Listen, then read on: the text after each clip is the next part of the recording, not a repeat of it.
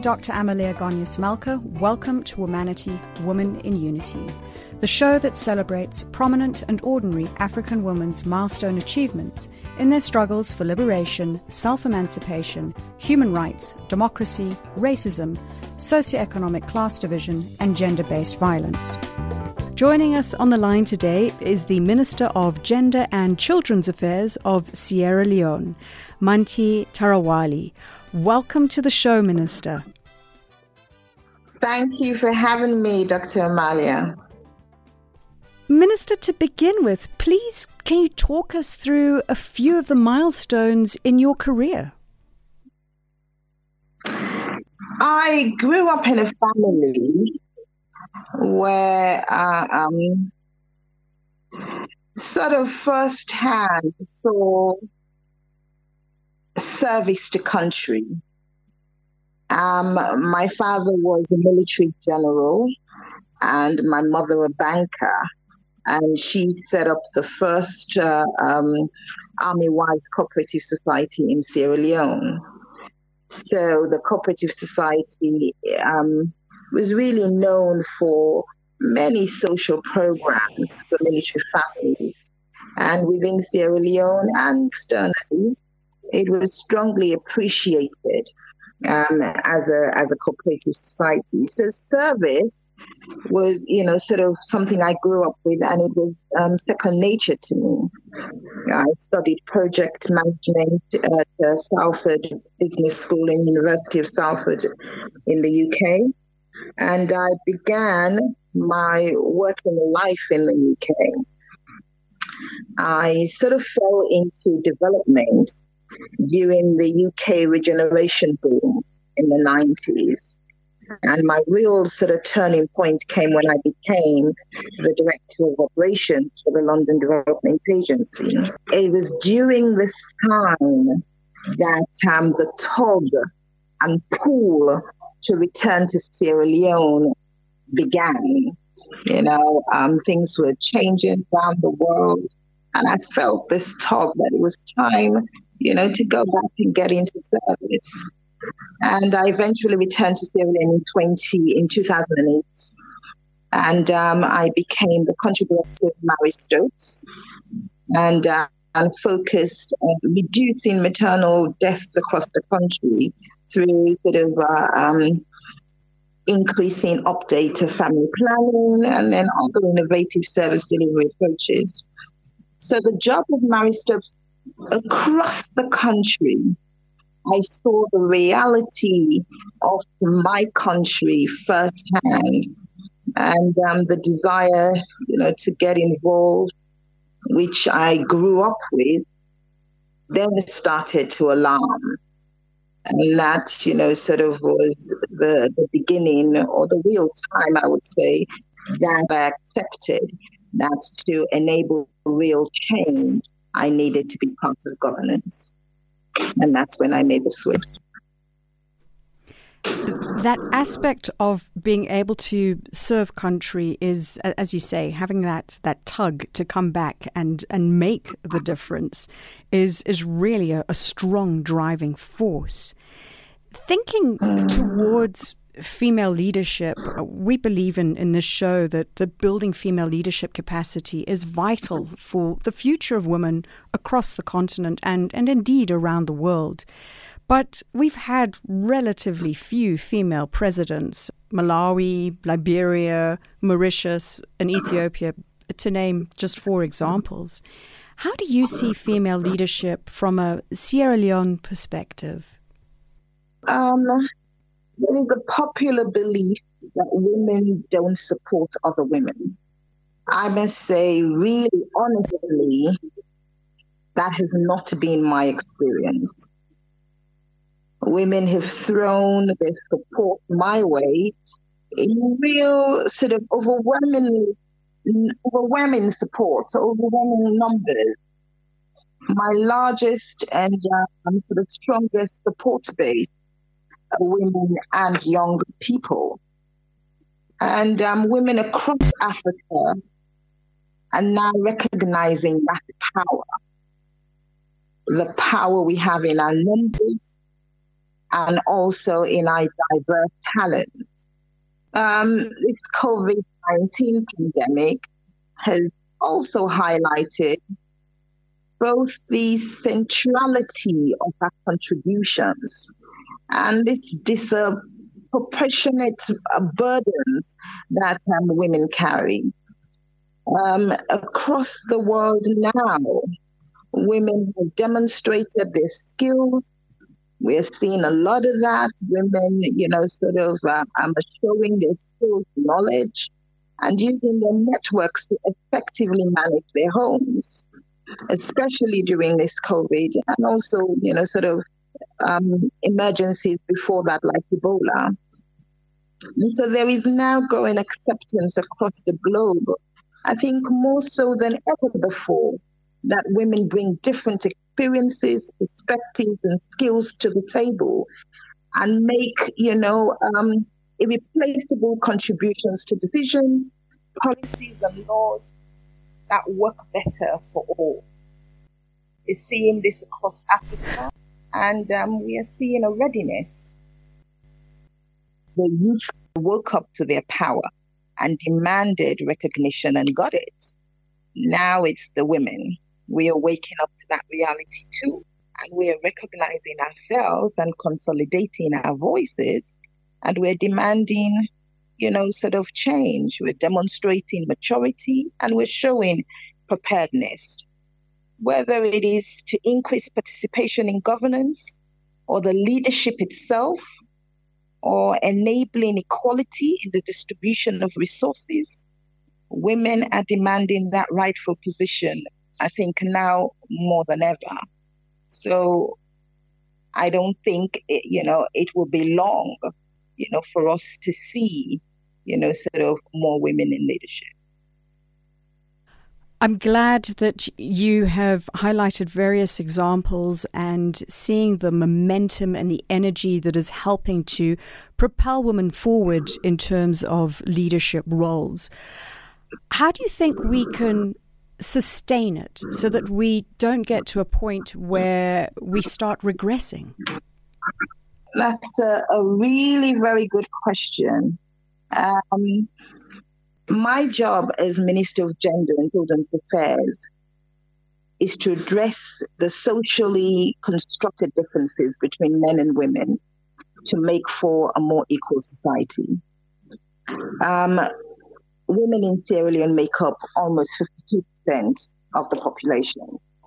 And while, Sierra Leone has made significant gains in the emancipation of women in different spheres, social, political, economic and cultural fields, women still have fewer opportunities for economic participation than men. And so with that situation, it greatly limits our efforts as a nation to achieve our sustainable development goals. So as a government, we pride ourselves in the full and effective empowerment of women through our national strategy, human capital development agenda. And this is articulated in our social contract with our people, which is our medium-term national development plan, and also it's also included in our party, manifesto. So the plan denotes a roadmap for the promotion of gender equality and the empowerment of women through the strengthening of legal and policy frameworks on gender equality and women's empowerment.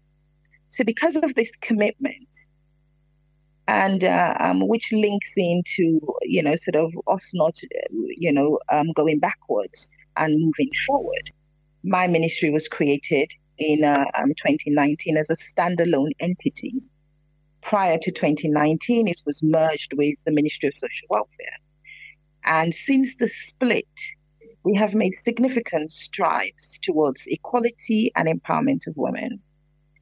Quite recently, just a few weeks ago, last year, December, we developed the Gender Equality and Women's Empowerment Policy, which was launched by our president. And this year, the implementation of that will start. And that would be sort of one of the key sort of milestones of ensuring that we don't go backwards. That's a fantastic initiative, and wonderful that you were able to split the department out so that it has got its focus and that you have now been able to evolve a policy which really goes for driving forward gender equality and women's empowerment through that policy. How do you see implementation, though? And I ask this question because from a South African perspective, we are renowned for developing policy, but unfortunately, we are not so great when it comes to implementing everything. So how do you anticipate implementation of your policy going forwards in the country? That's a very good question. And it is something that is spoken about here, sort of on a daily basis about implementation of policies, that we're good at, sort of intellectually putting the policies together but not implementing. But I say this, a journey of 1,000 miles starts with a single step. And as a country, we are very far from where we want to be, but we're definitely, sort of not where we were sort of 5 to 10 years ago. When we talk about gender equality, no country in the world has it. But now in Sierra Leone, we have the GERI policy. We have the gender equality policy. And we didn't have that before. The policy speaks to a minimum of 30% women's political representation. It talks about gender budgeting across government institutions, and also the creation of an economic empowerment fund for women entrepreneurs.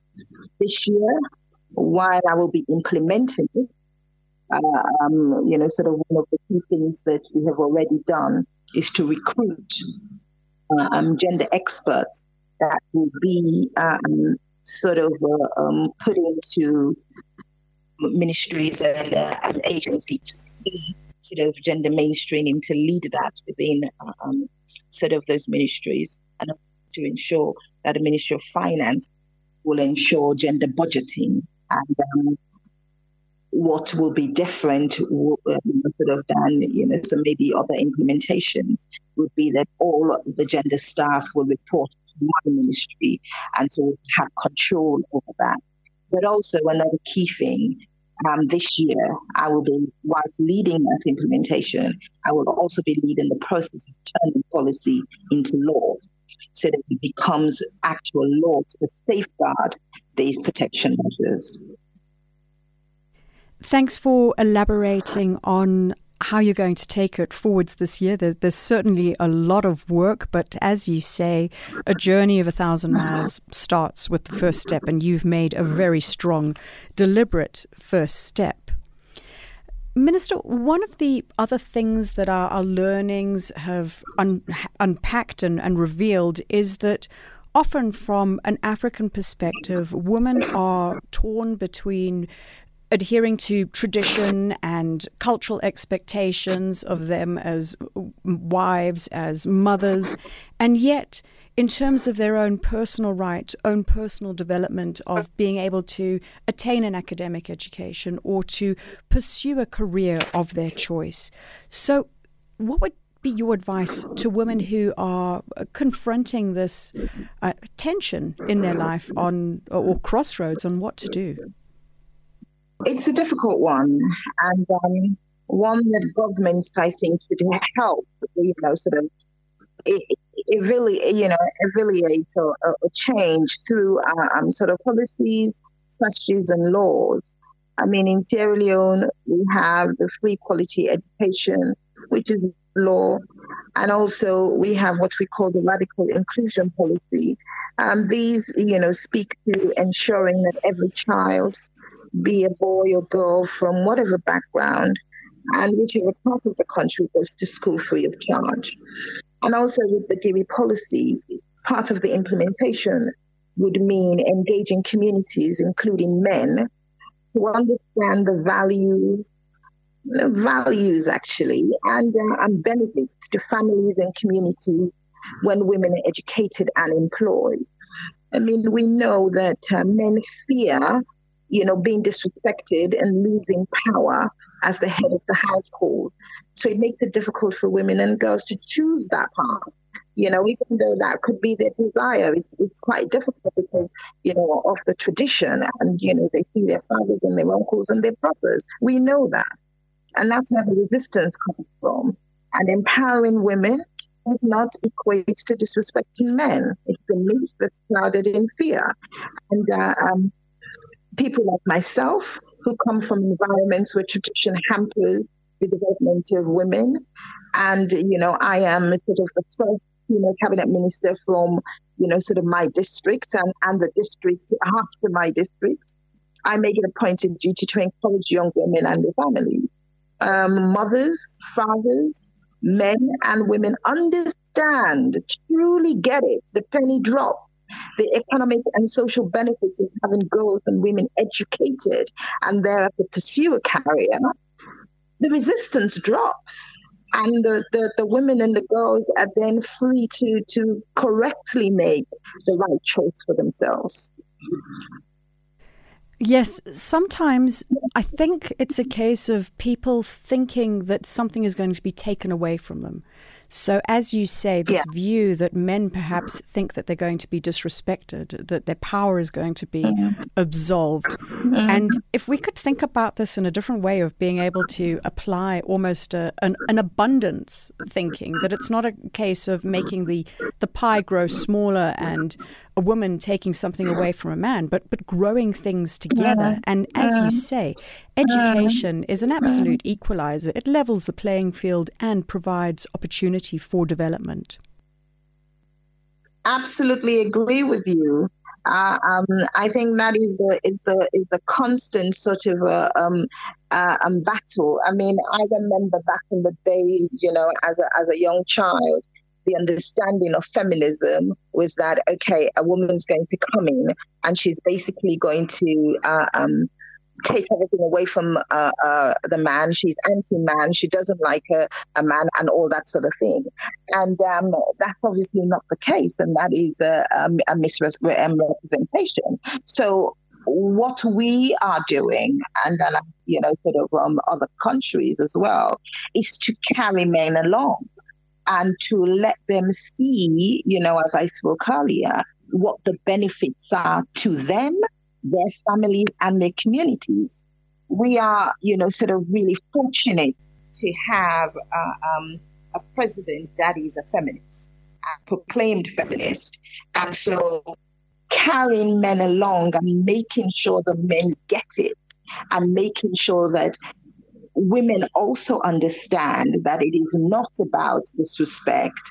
It is about, sort of growing sort of communities, growing sort of families. That approach is, sort of, we're seeing sort of a lot of benefits, to that. I mean, I go back even to my days as a country director at Marie Stopes and trying to get men to understand the value of family planning. There sort of was initial sort of resistance, but once we got men on board to understand that this is about the benefits to your community and family, we saw a difference. So I'm totally in agreement with you. It is not about taking power, it's about sharing. Hi, this is Lyra, South African Afro Soul singer and songwriter. You're listening to Womanity, Women in Unity, presented by Dr. Amelia Malka on Channel Africa, the voice of the African Renaissance, a program that celebrates prominent and ordinary African women's milestone achievements in their struggle for liberation, self-emancipation, human rights, and democracy. Today, we're talking to the Minister of Gender and Children's Affairs of Sierra Leone, Manti Tarawali, and we would love to hear your comments on Twitter at Womanity Talk. In the previous segment of the conversation, Minister Tarawali shared how her formative years led her to pursue a life of service and make a difference to the lives of people in Sierra Leone. To accelerate gender equality, we discuss the importance of demonstrating the benefits of gender equality to men, for them to better understand that an empowered woman does not mean a disempowered man. It means a better socioeconomic community. We also consider the role of women in power, and Minister Tarawali described Sierra Leone's recently launched gender equality policy as a key milestone to ensure that gender equality doesn't regress in the country. Minister, towards the end of last year, we ran a series of interviews with women in the business world. And one of the things which struck me was some learnings which I believe came out of Australia or New Zealand, where they were looking at, again, the problem that we all have in countries of trying to increase the ratio of women within organizations. So, for instance, you've said that in your policy we're looking at 30% representation.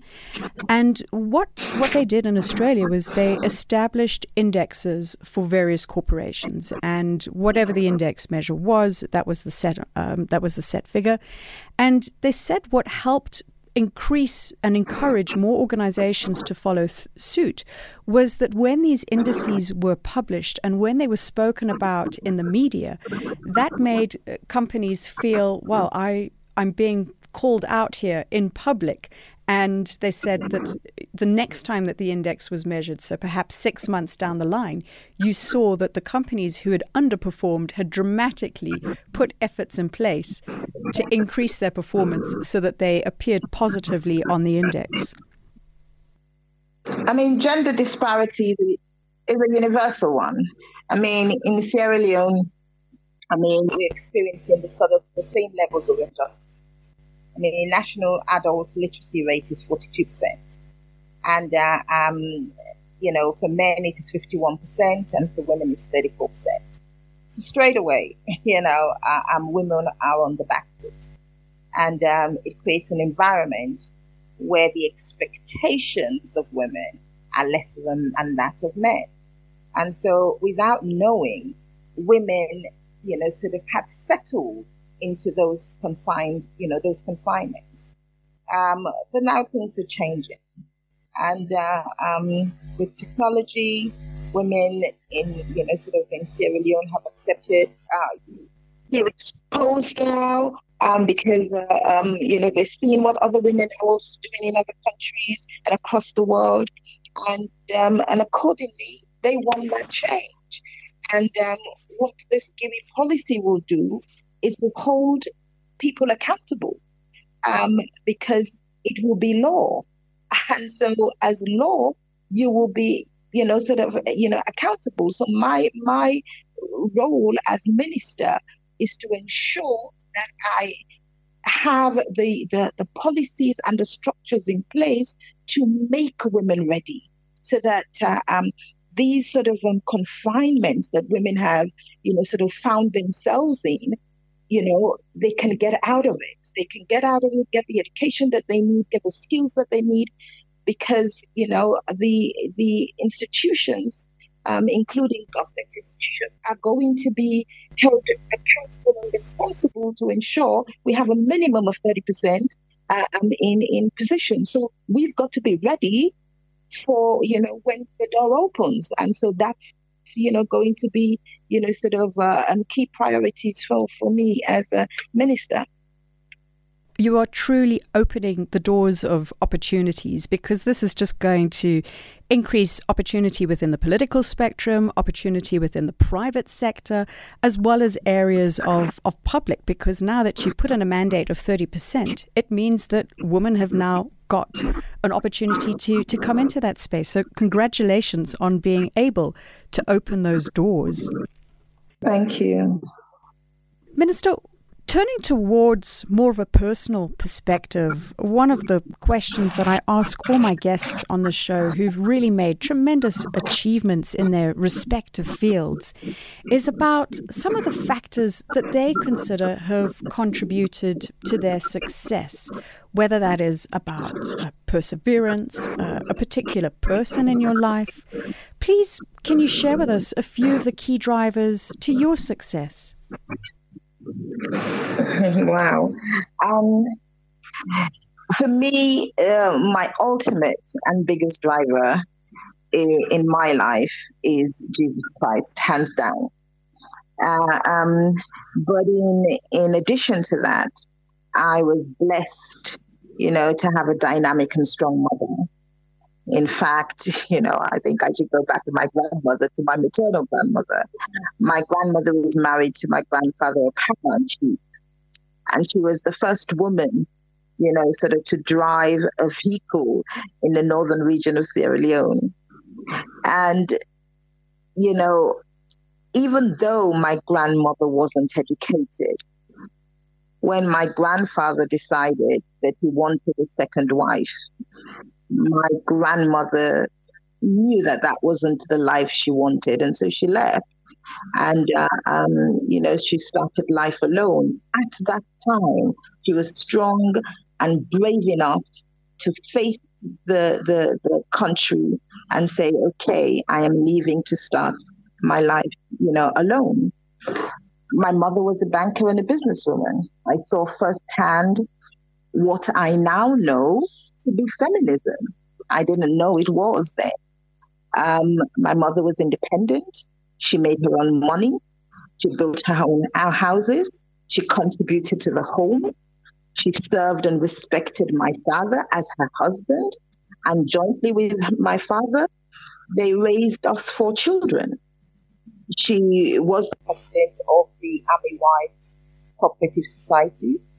The institution, became so successful that I saw, growing up as a child, delegations coming from overseas to study the model. I saw a woman that wasn't dependent on her husband, but served him because she wanted to. I saw a woman that enjoyed the trappings of her man's status and life, but did not rely on it. And both parents really insisted on education, to surround, sort of me in particular, with educated women, dynamic women, and independent women. So who I am today, I saw growing up as a child.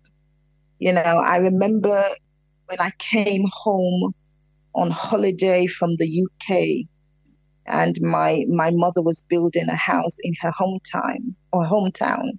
And at the time, a woman building a house by herself was really unheard of. And my father said to me, "Your mother is a dynamic woman." I will never forget his face. He was so proud. And what that taught me was it was okay. It was okay to be me, to want success, to be successful, and to be different. And that has stayed with me sort of all these years. And how did you feel going to the UK for your education? How did you adjust and try to blend the two cultures? I think, for me, I know a lot of people struggle, but for me, I don't think I did too much because I am a strong character. And I think I left with a foundation of knowing myself, even at a young age, and knowing what I wanted for my life. So in the UK, sort of though sort of my areas of sort of study where I lived and the universities I went to were, sort of not as diverse and the cultures were different. I functioned okay. I was all right. And I think also my faith was also something that kept me strong. And I knew, I had I had a foundation. I was coming from, sort of a family that expected, sort of me to do well. And I had taken on that. And it was, sort of something that I wanted for myself too. And I think that is something also that I bring to this job. we've developed a parenting strategy, which really, talks, speaks to intentional parenting. So, we're going to be going out to communities and training parents on intentional parenting. And basically, that's what, I felt I received that made me to, go through all the hurdles in the UK and was able to maintain my integrity and achieve, what I was there to achieve. And Minister, what would you say has had the biggest impact on you to make you the person you are today? Biggest impact. I think, again, starting again, I would say, the fact that I'm grounded in Christ. That is a big thing for me. But also, my background. Like I think I mentioned earlier, I grew up, seeing service firsthand. I grew up seeing a dynamic woman as a mother, and came back and went into my communities and saw people like myself wanting, change, wanting to be helped, wanting, somebody to give them a, a helping hand. And that, changed, brought some, impacted my drive on the moves that I wanted to take in terms of impacting me to do well. I think fundamentally my parents, fundamentally my father and my mother, what I saw at home, what they gave to me as a child, how I saw them navigate, married life and stereotypes and the implementation, I would say, of feminism. I think, that fundamentally. Thank you for sharing those aspects of your life growing up and key influences in terms of how you were impacted. Lastly, as we close out our conversation today, please could you share a few words of inspiration or wisdom that you'd like to pass on to women who are listening to us on the continent? I think, to women around Africa, let us take a cue from the youth constituency across our continent. This is a big thing. They realize their importance, their power, and came together as a force, speaking with one voice. They got the attention, they were listened to, and now they're getting what they want. They're getting people, to have sleepless nights to come up with solutions for them. It is now time for women to do the same. We need to come together like never before. We need to speak with one voice to get our governments to turn gender equality into law. That's the only way we're going to achieve gender equality by 2030. The policies that we pass are only our intentions. They don't hold anyone, accountable for not delivering. The only way we are going to get people to say, yes, I must do this, is when it is law.